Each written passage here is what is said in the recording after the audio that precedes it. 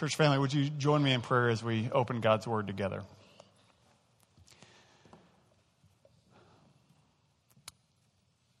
Heavenly Father, as we move into this time where we have the distinct privilege of opening your Word and studying it together as a family of faith, I pray that you would truly instruct our hearts, that you would change our wills, that you would change our hearts from the inside out, that we may be a people who are receptive to your word and not hardened to it. I thank you that you give us truth, God, and I thank you for Christian brothers like the Apostle Paul, who is not afraid to exhort the church. And so as we look at these words today, God, I pray that we would have hearts that are openness toward your exhortation, toward your instruction. Would we be humble this morning, realizing that you are God and we are not? May you change our hearts today. We give you praise in advance for everything that you're going to do through your word. It's in the name of Jesus we pray together. Amen. All right, good morning. I would like to invite you to open a Bible with me, whether it's your own Bible or one in the pews, to that passage that Randy just read. It's 1 Thessalonians chapter 4, and we're going to be in verses 1 through 12 this morning. So go ahead and make your way there. If this is your first week with us here at First SF, we have spent the last month or so going verse by verse through this book that is actually a letter written by the Apostle Paul to a church full of new Christians in the city of Thessalonica. Earlier, Paul had planted this church. He had started the church and got it going, but due to hostility toward the message of Jesus, they kicked Paul and his co-partners, Timothy and Silas, out of the city of Thessalonica. And so in his absence, Paul is Thessalonians. And we have two of them, what we now know of as 1st and 2nd Thessalonians. In both of these letters that he writes to these Christians, it is evident that he has great love and genuine affection for these new believers. And one of the ways that we see this is that he greets them in the same way, both in 1st and 2nd Thessalonians. He says these words. He says, "Grace and peace to you." A very significant greeting. Now, when we greet one another, whether it's on an email or a letter, or maybe you haven't seen someone in a while, we often throw out greetings that have very little meaning or significance, right? We email somebody and we say, "Hope you are doing well." We see someone and we say, "Man, it is great to see you." But most of the time, it may be okay to see them, but is it really great? Are we really hoping that they're just doing so well? We say things that don't really match our actions and our feelings toward another person. I'm guilty of this. I was thinking back this week on my first time as a staff member on a church team. I was in a church, and there was an individual in that church who did something that was pretty painful, pretty hurtful toward me. And I began to have a heart of resentment toward this person. Well, not long after that, the person had left the church for other reasons, and I hadn't seen them. It had been about 2 years, and I walked into a restaurant, and there he is, sitting on the right side of the restaurant. Now, what should I have done? I should have gone straight to him and said hello, right? What did I do? I avoided eye contact, and I began to sprint pretty much the other direction, right? Well, unfortunately, as I'm going the other direction, I hear this, "Ryan." I know the voice. I look over, and it's him, and I put a smile on my face, and I go up to him. "It is great to see you." Now, clearly, that was a lie. It's a lie that needed to be confessed. It was not true. My actions of avoiding the person, of running the other direction, did not match up with the greeting that I gave. Now, I think when we read these words, "grace and peace to you," we can read them as we do our own greetings, that it's just something Paul says. But what you need to understand in this text, and also his letters to the Philippians and his letter to the Galatians, the Corinthians, all of these churches that he loves so much, Paul's life matches his greeting. In every way, Paul's life is lived out. He toils, he prays, so that these new Christians might know and greatly experience both the grace and peace of God. When he says grace and peace to you, his life is in alignment with his greeting. Last week we talked about that investment of time and prayer, and we said that Paul, in all of his Christian relationships, had two goals. And we are to have these same goals in our relationships with one another. We said his goal was to establish them and to exhort them. Now, if you were here last week, you know that to establish a person meant to add what was lacking so that they could be strengthened.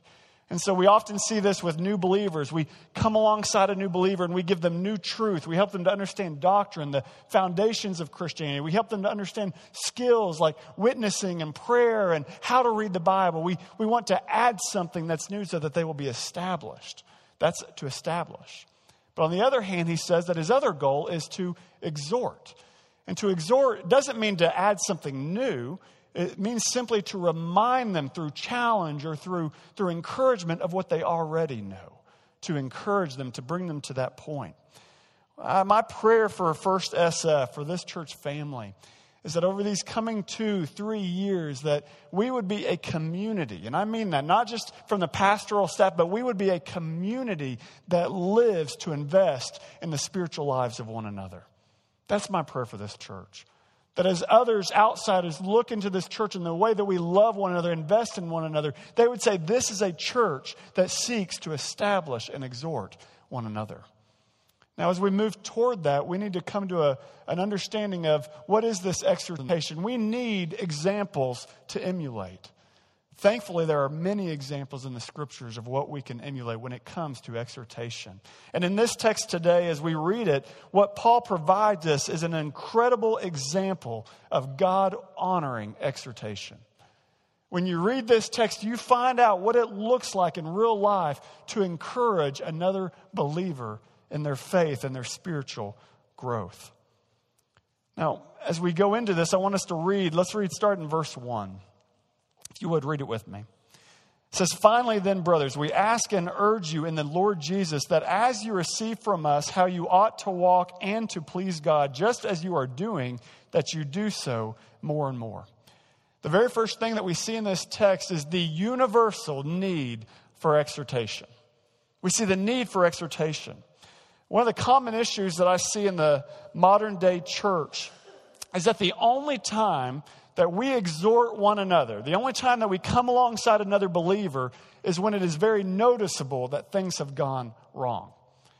So in other words, what we do, we may exhort another believer if we see that they are very publicly sinning. They're sinning in a very public way. We may challenge them. We may exhort them. Or we may, and that's still a big may, we may encourage somebody if we know that their circumstances are clearly difficult. They have lost a family member, or they're battling a severe illness. In those moments, yes, we come alongside and exhort one another. But in the day-to-day life of the Christian, I find that very few of any of us exhort one another in an ongoing way, whether we realize that something is wrong or not. We only do it when things are really, really bad. I think we have this mindset that they're fine, I'm fine, and we'll just kind of stay in our own lane of life unless it becomes very clear that the opposite is true. We assume that everyone is doing well. The way that plays out here on Sunday mornings is oftentimes we'll come in and everybody has a smile on their face, so we assume what? We assume they're good.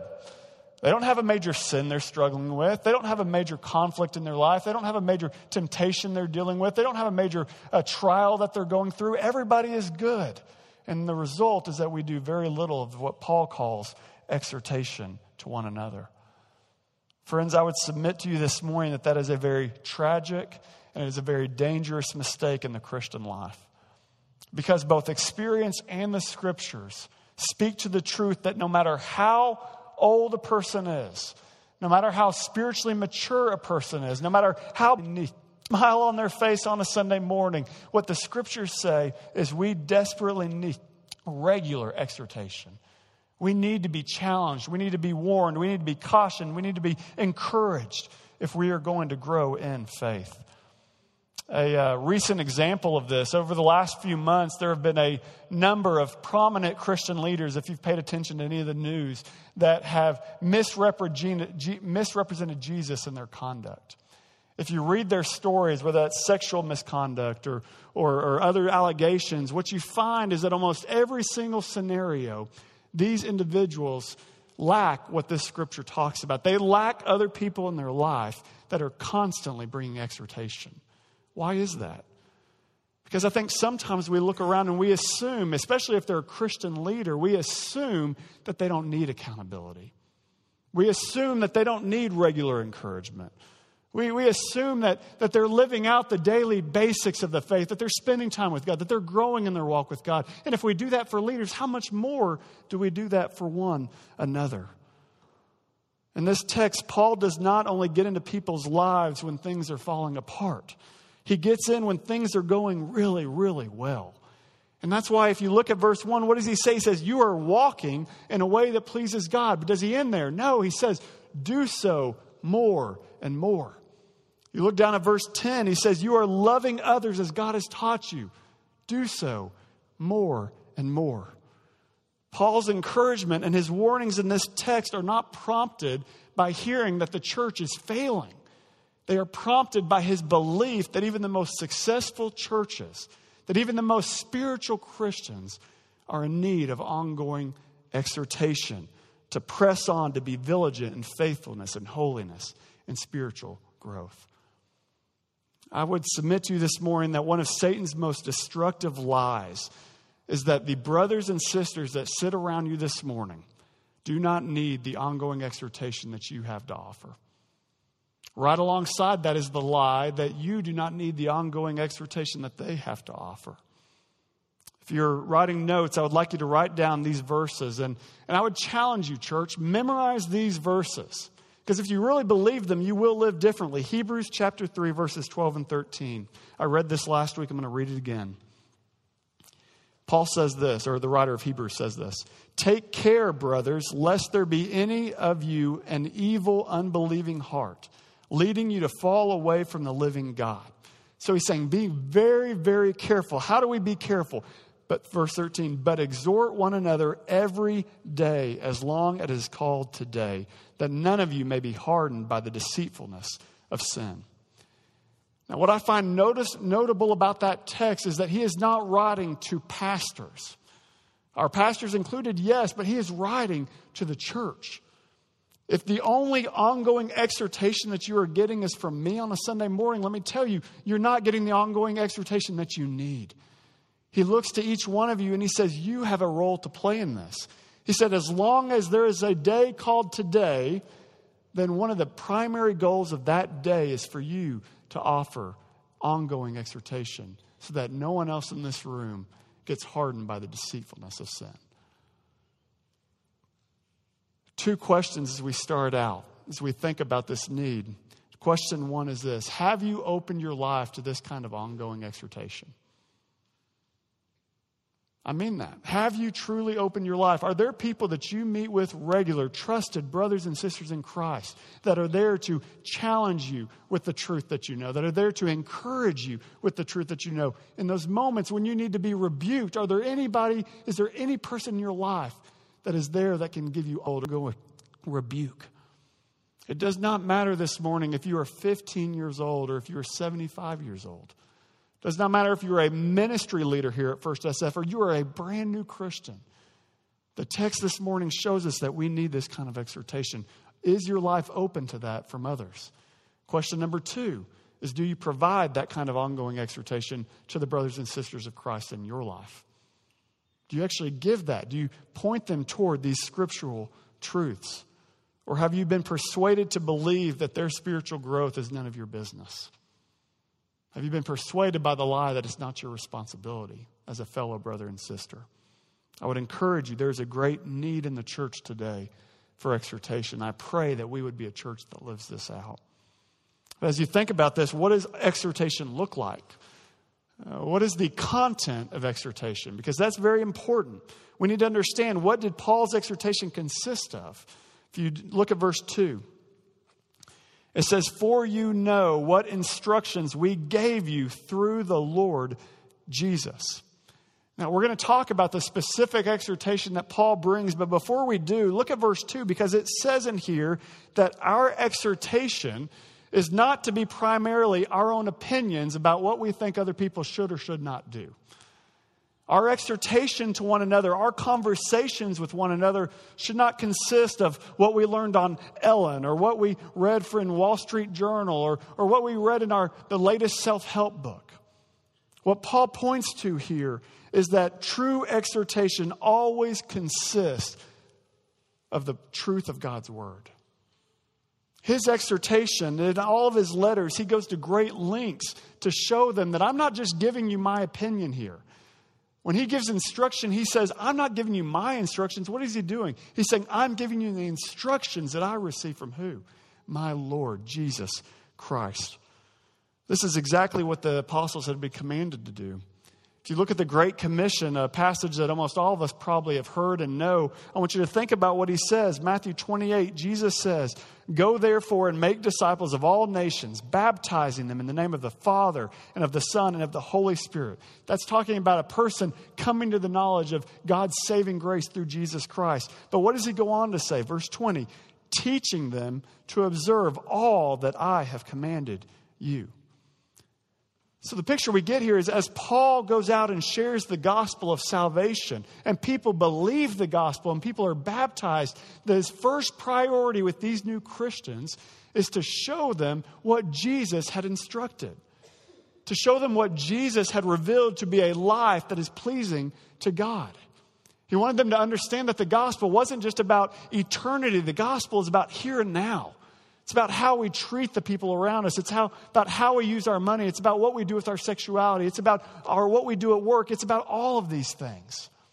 You see, I'm grateful this morning that Jesus' instructions that have been given to us now throughout the New Testament by all the biblical writers, they are not grounded in what popular opinion of that culture. They're not grounded in the popular opinion of our current culture. But you think about this, if Jesus is truly who he says he is, it means that he was there before the creation of the world. He has always been, he will always be. Which means his instructions can be trusted. His instructions are in alignment with what is true, whether we perceive them to be true or not. They've been given to us for our benefit. So with that in mind, our exhortation to one another should always be in alignment, not with our personal opinion, not with our feelings, not with the other person's feelings, but they always should be in alignment with what God says in his word. We encourage one another, we challenge one another, we rebuke one another, not with our own thoughts, but with what God the Thessalonians, and he has the greater perspective. Well, as Paul thinks about the Thessalonians and he thinks about their culture and the temptations that they face, he gives three specific exhortations. He calls out three areas of life that he wants them to consider. And the first is this. He says, abstain from sexual immorality. Look at verse 3. It says, for this is the will of God, your sanctification, that you abstain from sexual immorality, that each one of you know how to control his own body in holiness and honor, not in the passion of lust like the Gentiles who do not know God, that no one transgress and wrong his brother in this matter, because the Lord is an avenger in all these things, as we told you beforehand and solemnly warned you. For God has not called us for impurity, but in holiness. Therefore, whoever disregards this disregards not man, but God who gave his Holy Spirit to you. And there's no question this morning that the sexual revolution, especially here in San Francisco of the 60s and the 70s, has brought about significant change in the way that we as Americans perceive sex and sexuality. We live in a culture where literally sex is everywhere. People look to sex like we look to God. You think about this. Individuals look to sex for pleasure. Individuals look to sex for status. They look to sex for identity. They look to sex for security. They look to sex for significance. It has become very much a god in our culture. Well, while this reality may be somewhat new here in the United States of America, it is not new when you pull back the picture of human history. In fact, in many ways, most scholars would submit that the culture of Thessalonica was even more highly sexualized than the culture that we live in America today. These Thessalonians had grown up in a culture consumed by sex, and they had likely been very active participants in that culture. Sex in all of its forms outside the good boundaries of marriage was a common part of their existence. And so when Jesus came and he came and he shared the good news, and they heard this amazing news about who Jesus was, and all of a sudden they were told what a life pleasing to God looked like, they realized it meant a radical departure from the way they had lived in this area of sexuality. They realized that to live for Jesus actually meant to turn from one way of life that they had been living in to live a brand new life in this area. They were to abstain from sexual immorality, which if you read is the word porneia. It's the most general term for sex outside of the covenantal relationship of marriage between husband and a wife.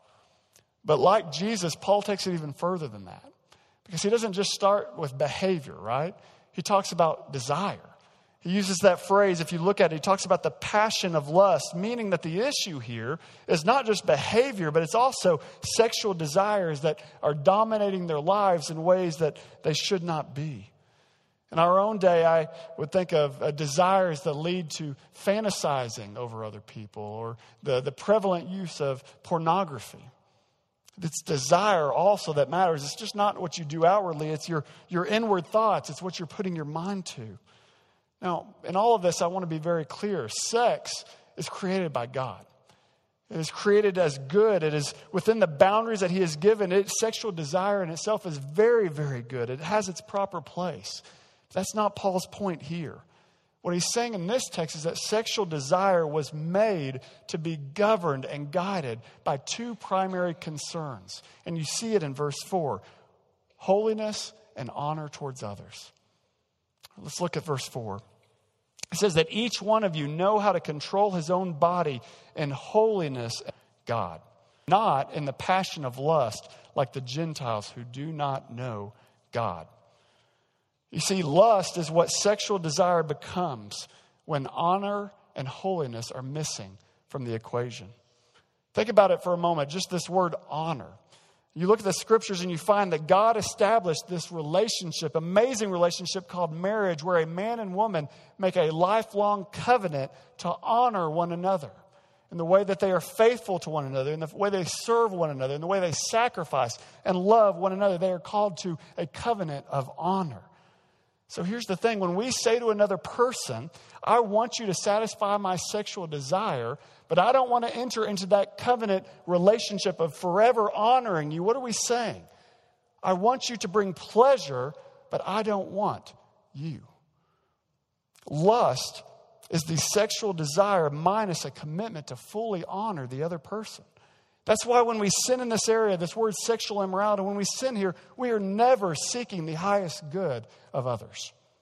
We're only seeking what's good for ourselves in that moment. We're not seeking the good of the person we're sinning with. We're not seeking the good of the person we're fantasizing about. We're not seeking the good of that person in that pornographic image that you're looking at. You're not seeking the good of that spouse that person you're having sex with is married to. You're not seeking the good of others. You cannot convince me that Christian love is what motivates this kind of action. It is selfish desire. And that's why Paul says in this text, he reminds them, it's not because they weren't living this out. He is simply reminding them, we as Christians are to be different. We are called to love and honor other people. We are not called to use other people for our own selfish desires. If you think this is a light matter, then I would point you toward verse 6. He says this matters. Why? Because the Lord is an avenger in all these things, as we told you beforehand and solemnly warned you. He says Jesus is an avenger. Jesus is one who will bring justice to this kind of sin. That's what he's getting at. Now, why would this be? Because he says, here's the thing. This is the action of those who don't know God. If you are living in continual sexual sin, if there is no battle, if there is no repentance, what he is saying is you cannot be a person who knows God. Therefore, Jesus was not Lord. He is going to be avenger. This is a very serious matter. You think, why does it matter so much? I mean, he goes on to say something even more. Then what does this matter? What is the big deal here? Well, he goes on to say something even more important than honoring one another. What does he say? That we are to control our body in honor and in what? Holiness. This word holiness has to do with God. Holiness means to be totally set apart for God.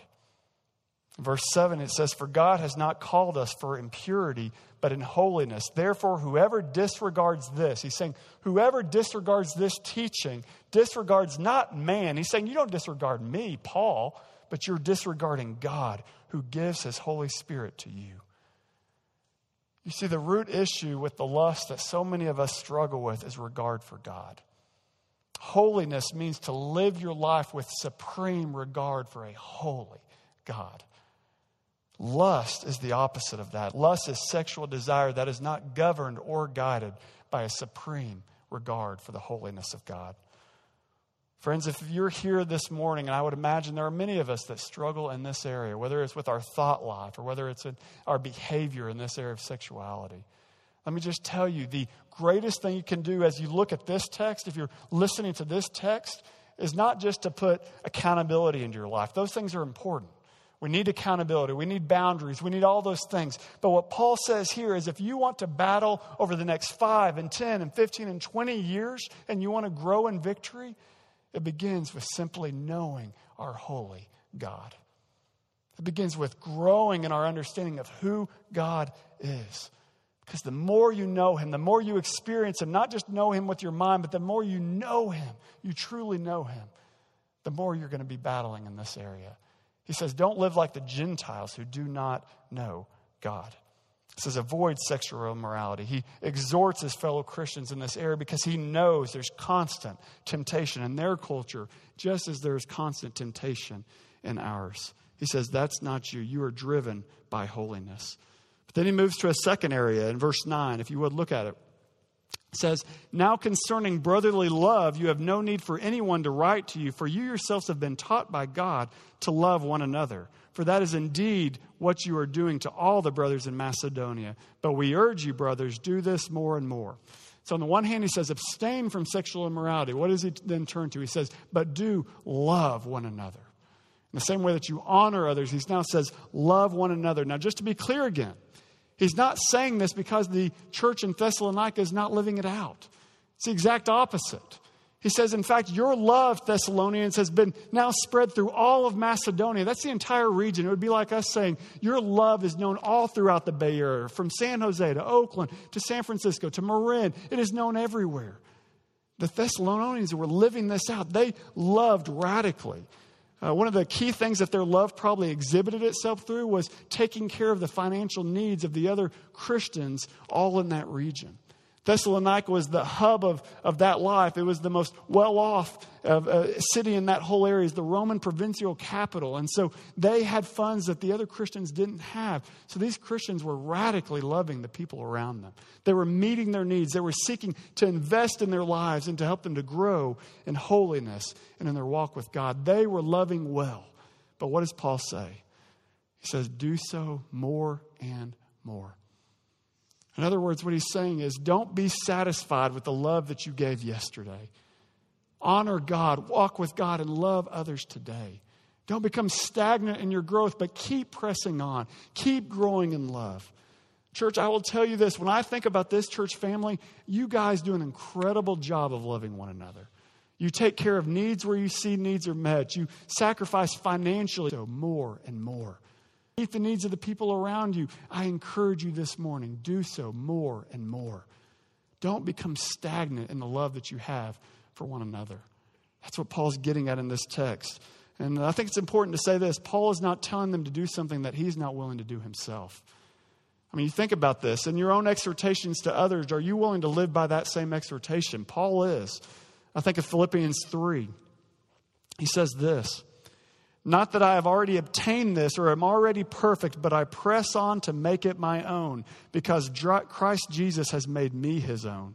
Brothers, I do not consider what I have made it my own, but one thing I do, forgetting what lies behind and straining forward to what lies ahead, I press on toward the goal for the prize of the upward call of God in Christ Jesus.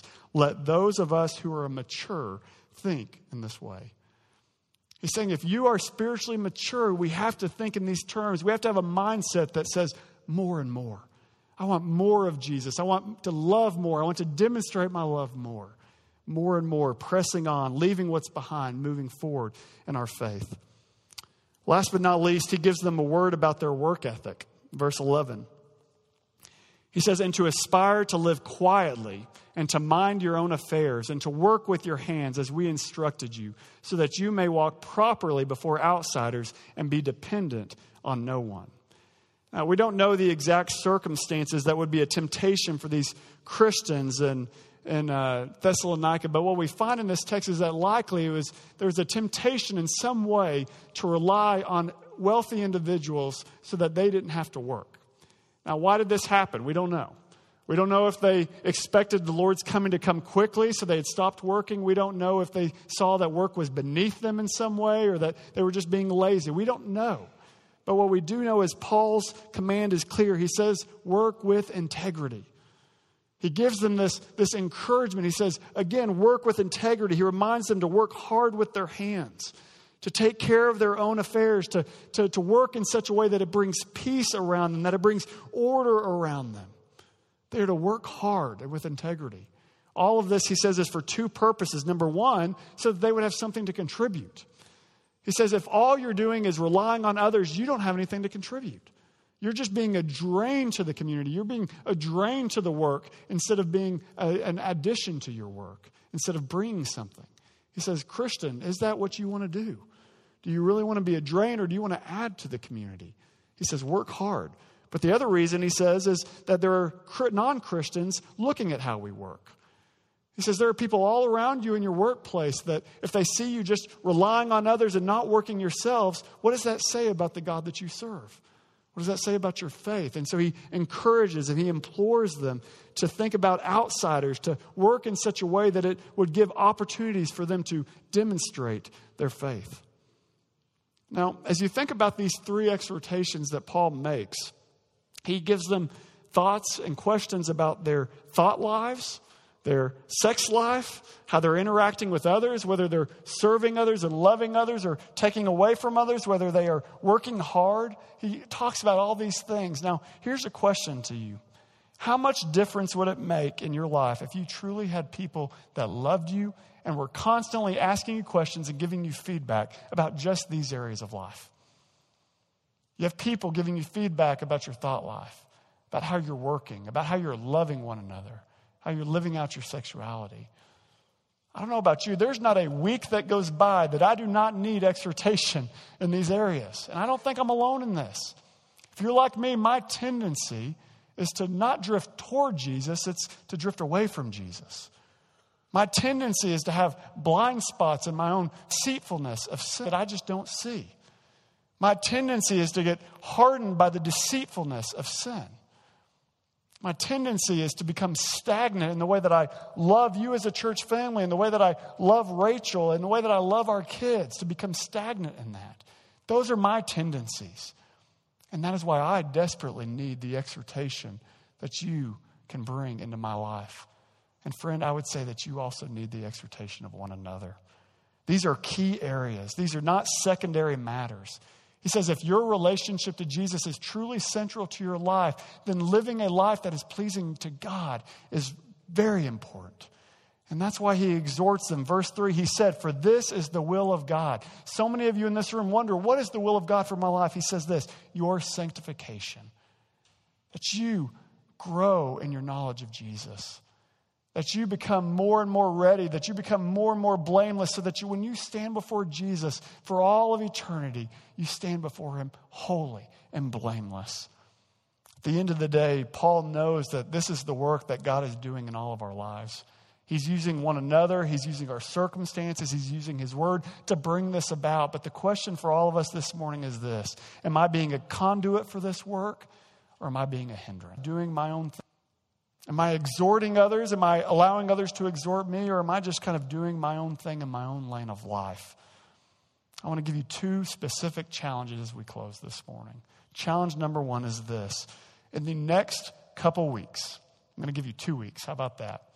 In the next 2 weeks, think through and find 2 or 3 other brothers or sisters in Christ that you can meet with on a regular basis for exhortation, so that you can pray for one another, so that you can encourage one another with God's word, so that you can ask accountability questions like he pulls up about your work life and your thought life and about these things. Who are the 2 or 3 people that you can seek that are trusted brothers and sisters in Christ that will walk with you in this ongoing exhortation? I want you to write them down, and then I want you to take an action step. I realize this summer you're going to be busy, you're going to be traveling, all of that, but at the very least, set it up for this fall. We're going to begin meeting on this date regularly for this purpose. I want to challenge you to do that. If you say, Ryan, I don't have anybody in my life like that, then let me just tell you this. You're living a Lone Ranger Christian walk, and that is not a good thing long term. This morning, if that's you, I want you to come talk to me. I'd love to connect you with other believers in this church that can help you in this process. Join a community group. That's another great way to get to know others in this body. But take that step. The second challenge is this. This morning, maybe there is some confession and some repentance that needs to happen in one of these areas that Paul has exhorted us in today. This morning, are you honoring people and living a holy life in the way you live out your sexuality? Are you continually loving others more and more? Do you work hard and with integrity, not worshiping work, but utilizing it as an opportunity to demonstrate your faith? These are areas that I think all of us need to examine our own hearts this morning. And I challenge you this morning, if that's you, if there's sin there, let's confess that, let's repent of it, and let's find God's grace this morning together.